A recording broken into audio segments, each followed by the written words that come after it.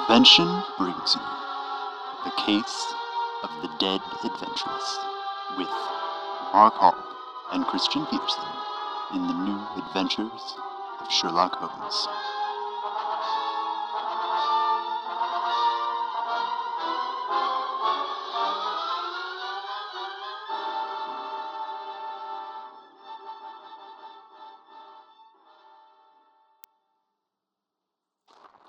And now let's look in on the genial Dr. Watson and see what a story he has waiting for us. Good evening, Doctor. Evening, Mr. Foreman. Take your coat off, and your scarf, and your gloves, and your galoshes. That's it. It's certainly raining cats and dogs out tonight. Come and sit by the fire and warm yourself up. Thank you, Doctor. All ready for tonight's story? Yes, I'm all set, as you say. Last week you told us your adventure took place in the south of France. Yes, Mr. Foreman. And you can imagine yourself basking in the sunshine of the Riviera with Holmes and myself in the early 1900s. Perhaps it'll help you forget what a beastly night it is outside. I've forgotten that already, Doctor. How did your story begin? Simple enough. Holmes and I were staying in Nice when we were visited at our hotel by a young Englishman, the Honourable Reginald Shipton. The boy was in serious trouble and had to come to Holmes for help. And I'm sure he got it. He did, though in giving it, Holmes was arrested for murder. For murder? Said Doctor. How did a thing like that happen to the great Sherlock Holmes? That's what I was going to tell you. The boy had become involved with a rather notorious French lady, Madame Corvée. She was much older than he, though I must admit she was a glamorous creature, and the boy's infatuation was understandable, at least I found it so. Unfortunately, he had given the lady an exquisite diamond and sapphire necklace. That was a family heirloom, although he overlooked the fact that he had not yet inherited it. Then, of course, he hadn't the right to make the gift. Of course he hadn't, and when his father, Lord Shipton, learned what had happened, he threatened to disinherit him unless he got the necklace back. And so, the boy comes to Holmes with a problem. At first, the great man tried the ordinary methods of handling the case. He approached the Madame Corvée directly and was told to mind his own business. He tried persuasion, deception. He even went to the police, but to no avail. Finally, one night, he appeared. It was frantic, because I knew he was in danger, and so I got in trouble with the police. Within half an hour, Inspector Cherel telephoned me to come over to Madame Corvée's villa at once. Holmes was in serious trouble. And, of course, you rushed over there. As fast as a carriage could carry me. My fears increased as I drew up at the villa and saw a cordon of police guards guarding the building. But as I got inside and saw my old friend, a cold terror struck at my heart. There he was in the library, Madame Corvée, lying at his feet, with her throat slashed, and in Holmes' hand was a blood-stained dagger. You can imagine that, Monseigneur Cherel, the chief of police, said as I came in. Dr. Watson, your famous friend has made his last mistake. Great heavens! What's going on? Holmes, tell me. Madame Corvée has been murdered, Watson, and unfortunately our friend, Monsieur Cherel, seems to be under the impression that I killed her. But that's utterly ridiculous. Is it? Then how do you account for the fact that when we came here just now, Mr. Holmes was standing here alone with a corpse? Well, Holmes, why didn't you explain what happened? I've already done so, but Monsieur Cherel doesn't seem to believe me. However, for your benefit, I came back here to try and have another talk with Madame Corvée. I found the front door open and walked in to discover the safe looted and its owner stabbed to death. I picked up the dagger from the floor to examine it, and as I did so, Monsieur Cherel and the police came in. I should have thought that a great detective like you, Monsieur Holmes, could have thought up a more ingenious lie than that. Take him away to the settee. Come along, monsieur. Tell that policeman to take his hands off you, Holmes. But I haven't the right to, my dear chap. You see, just before you arrived, Monsieur Cherel had arrested me for murder. And there my old friend was, spending the night in custody. And I suppose you stayed right there with him, Doctor? Not for long, Mr. Foreman. He gave me a little job to do. Let me tell you just what happened. The next morning found us in the office of the prefect of police. There we were, Holmes and I, Inspector Cherel, and the various witnesses connected with this case. It was a strange sight of Holmes stood there defending himself. Quiet, quiet! Monsieur Sherlock Holmes is an eminent visitor in our country. That is why this preliminary investigation is being held in private. Though he has been caught under extremely incriminating circumstances, let us at least extend him the courtesy of a fair hearing. Proceed, Mr. Holmes. You have told us that you were brought into the case in the first place at the request of the Honorable Reginald Shipton. Am I right? Yes, Monsieur le Prefect. Is the Honorable Reginald Shipton present? Here, Monsieur Prefect. Do you corroborate the evidence so far given by Monsieur Holmes? Yes, he's told the truth so far. But if I'd known that he was going to murder Madame Covey, I would have strangled him myself. Quiet! Please confine yourself to answering questions. Proceed, Mr. Holmes. What is your next move? To meet Madame Corvey and try and reason with her. And how did you accomplish this aim? My client informed me that Madame Corvey was giving a large ball at her villa that night. I suggested that he take my old friend Dr. Watson and myself along with him to meet the lady. And did you meet her? Oh, yes, Mr. Le Prefect.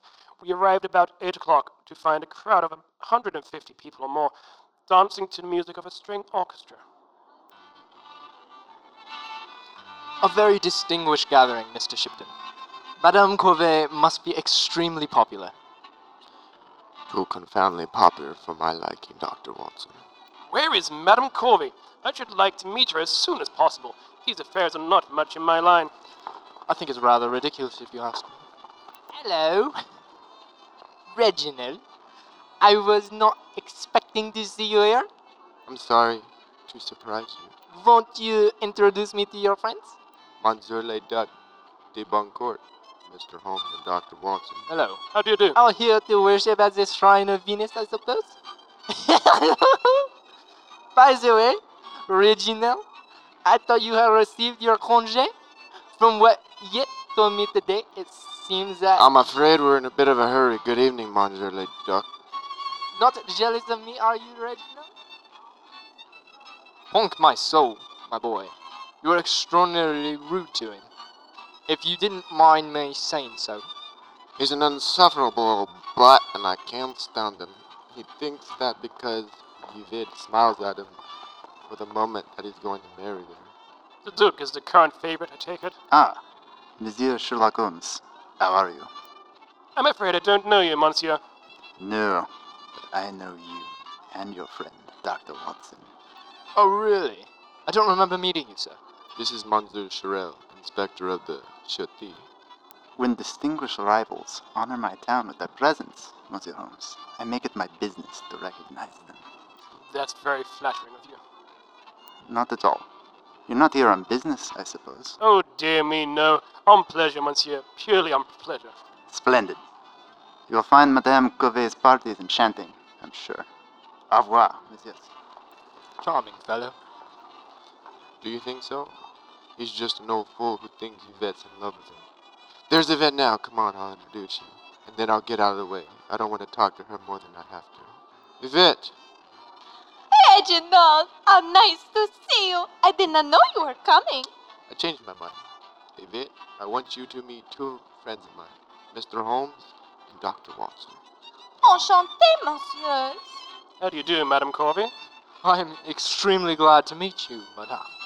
They want to talk to you privately, so I'll leave you. Reginald, you silly boy, come back here. He is so young, isn't he? Youth has its charm of its own, messieurs. But for a woman like myself, I find it a little trying for too long at a time. It is more soothing to be with people my own age, like yourselves.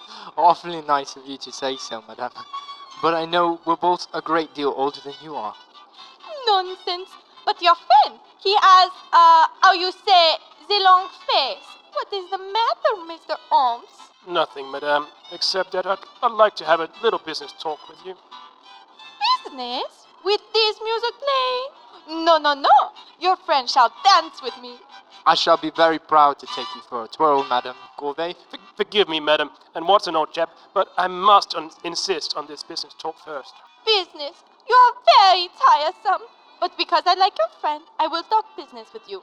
Come and sit over here. The diamond and sapphire necklace you're wearing, Madame, I presume it's the one Lord Shipton's son gave you? Yes? What of it? Do you mind if I examine it? Yes, I do. Very much. What are you, a diamond buyer? No, I am a friend of Mr. Shipton's. He asked me to try and persuade you to return the necklace to him. The insolent puppy! It is mine! He gave it to me, in front of witnesses. He had no right to, madame. It did not belong to him. Then he is a thief, and that is no concern of mine. He made a gift, and I accepted it. Would you consider selling back your gift? No, I would not. Are you sure? Reginald would pay a fair price for it, and it may have depreciated in value since you have received it, you know. Go away! Go away before I have you thrown out! I'm awfully sorry, madame. My friends really, Go away! Both of you! You bore me! Upon my soul. Never seen a woman change her tone so quickly. Fascinating creature, though. If there's one thing I like in a woman, it's spirit. Rubbish!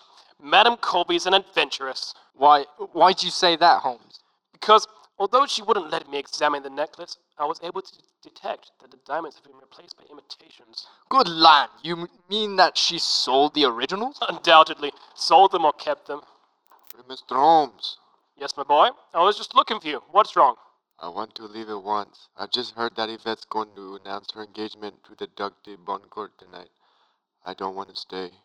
I quite understand. Though, if I were you, I would be relieved rather than upset by the announcement. What did she say to you when you asked her about the necklace, Mr. Holmes? Very little, but I have a feeling that you might be able to buy it back for a reasonable sum.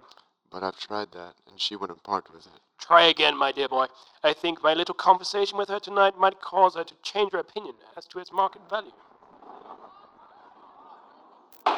Quiet, quiet! I pray continue, Mr. Holmes. What happened next? Well, early the next morning, Shipton came round to see me with the information that he had recovered the necklace for a reasonable sum. Did you tell him that the diamonds had been replaced? No, monsieur, I didn't. Why not? Well, I felt that before I told him anything about Madame Colby with any degree of authority, it was only fair to reinforce my beliefs with facts. So what did you do? The obvious thing. After all, I have no official standing in your country, and yet I knew Madame Colby was a criminal, or perhaps I should say an adventuress. And so I decided to pay a visit to Monsieur Chirel, the head inspector of your local police. After my client left, Dr. Watson and I went round to Monsieur Chirel's office. He seemed to be very pleased to see us. Ah, Monsieur Sherlock Holmes and his friend. Come in. I'm very flattered that you have come to see me. Is this a business visit, messieurs? Or am I to suppose that you have come here to make my acquaintance better? A little of both, monsieur. Please tell me, what can I do for you? Monsieur Chirel, I was not telling you the truth at Madame Corby's party last night, when I said I was there purely on pleasure. I was well aware of that, monsieur. But how could you... Dr. Watson, very little goes on in this town that I am not aware of. Perhaps you know why I was at the party. But of course. And did you know that this morning Madame Corby parted with the necklace in consideration of a cash payment? No, I did not know that. But that is their own affair. Is your client satisfied with his bargain? Perfectly. But, you see, he doesn't know that the diamonds have been removed and replaced with imitations. I noticed that when I was talking to Madame Corby last night. Have you ever seen the necklace before? No. How do you know the necklace was ever valuable? You have said your client is satisfied. What do you wish me to do? I should like you to investigate Madame Corby. Monsieur Holmes, Yvette Corby is a brilliant and distinguished woman. Duels have been fought over her. Kings have paid homage to her. And now, because some stupid English boy has trouble over a paltry necklace, you expect me to investigate her? In France, Monsieur Holmes, we police do not work without evidence. And I think it would be good for you to remember that fact. Good day, messieurs. And then what happened, Monsieur Holmes, after you left Inspector Chirel's office? Monsieur le Prefect, I was deeply dissatisfied. I knew in my own mind that Madame Colby was guilty, and so I decided to pay her another visit. Why did you go alone? Your friend Dr. Watson had been with you during the previous expeditions. I intended to burgle the safe, and I didn't want to incriminate my old friend in such a risky proceeding. You admit you went there to burgle the safe. Yes, Monsieur le Prefect, but of course, when I got there, somebody had rifled the safe before me and murdered Madame Corby. Please tell me exactly what happened. I arrived at the villa just after midnight. Perhaps I should explain the villa is built around a courtyard in such a way that, short of smashing one of the ground floor windows, there are only two ways, in a door on the street and a door at the back, which opens to the beach. And which way had you proposed to try and enter? From the beach. But as I approached from that direction, I noticed a light still burning in the library, and so I circled the house to investigate the chances of entering through the front door with the aid of a skeleton key. And as I did so, I noticed to my surprise that the door was open a fraction. Of course, I went in.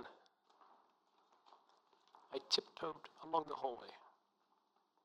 Everything was quiet. Suddenly I stumbled over something. It was a body. I struck a match. It was the Duc de Boncourt. At first I thought he was dead, but when I turned him over, I realized he was unconscious. I decided to investigate a little further, and so I walked towards the library. I opened the door and went in. The lights were on, and I saw Madame Corvey lying on the rug in the front of the fire with her throat slashed and a dagger lying beside her.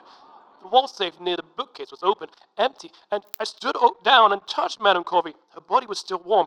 Then I picked up the dagger by its blade and started to examine it. As I did so, I heard a rattling in the French windows leading to the courtyard. Of course, it was Inspector Cherel. Sherlock Holmes, I got you red-handed. Please don't wave that revolver at me, Monsieur Cherel. Madame Corvey, is she... Yes, she's dead. Murdered. You did it? Don't be ridiculous. Then how is it that I find you, along with the murdered woman and the weapon in your hand?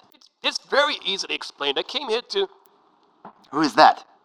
Ah, the Honorable Reginald Shipton. How did you get here? The door was open and I... Yvette! Yvette! I'm afraid she's been murdered, my boy. Murdered! No! Judge for yourself, monsieur. Holmes. Holmes. You filthy... Don't be a fool. Use a little intelligence. Yvette's dead. Who killed her? Justificat, take him outside. Monsieur Holmes, before I telephone your friend, Dr. Watson, I must indulge in a slight formality. And what's that, Inspector? I arrest you for the murder of Madame Yvette Curie.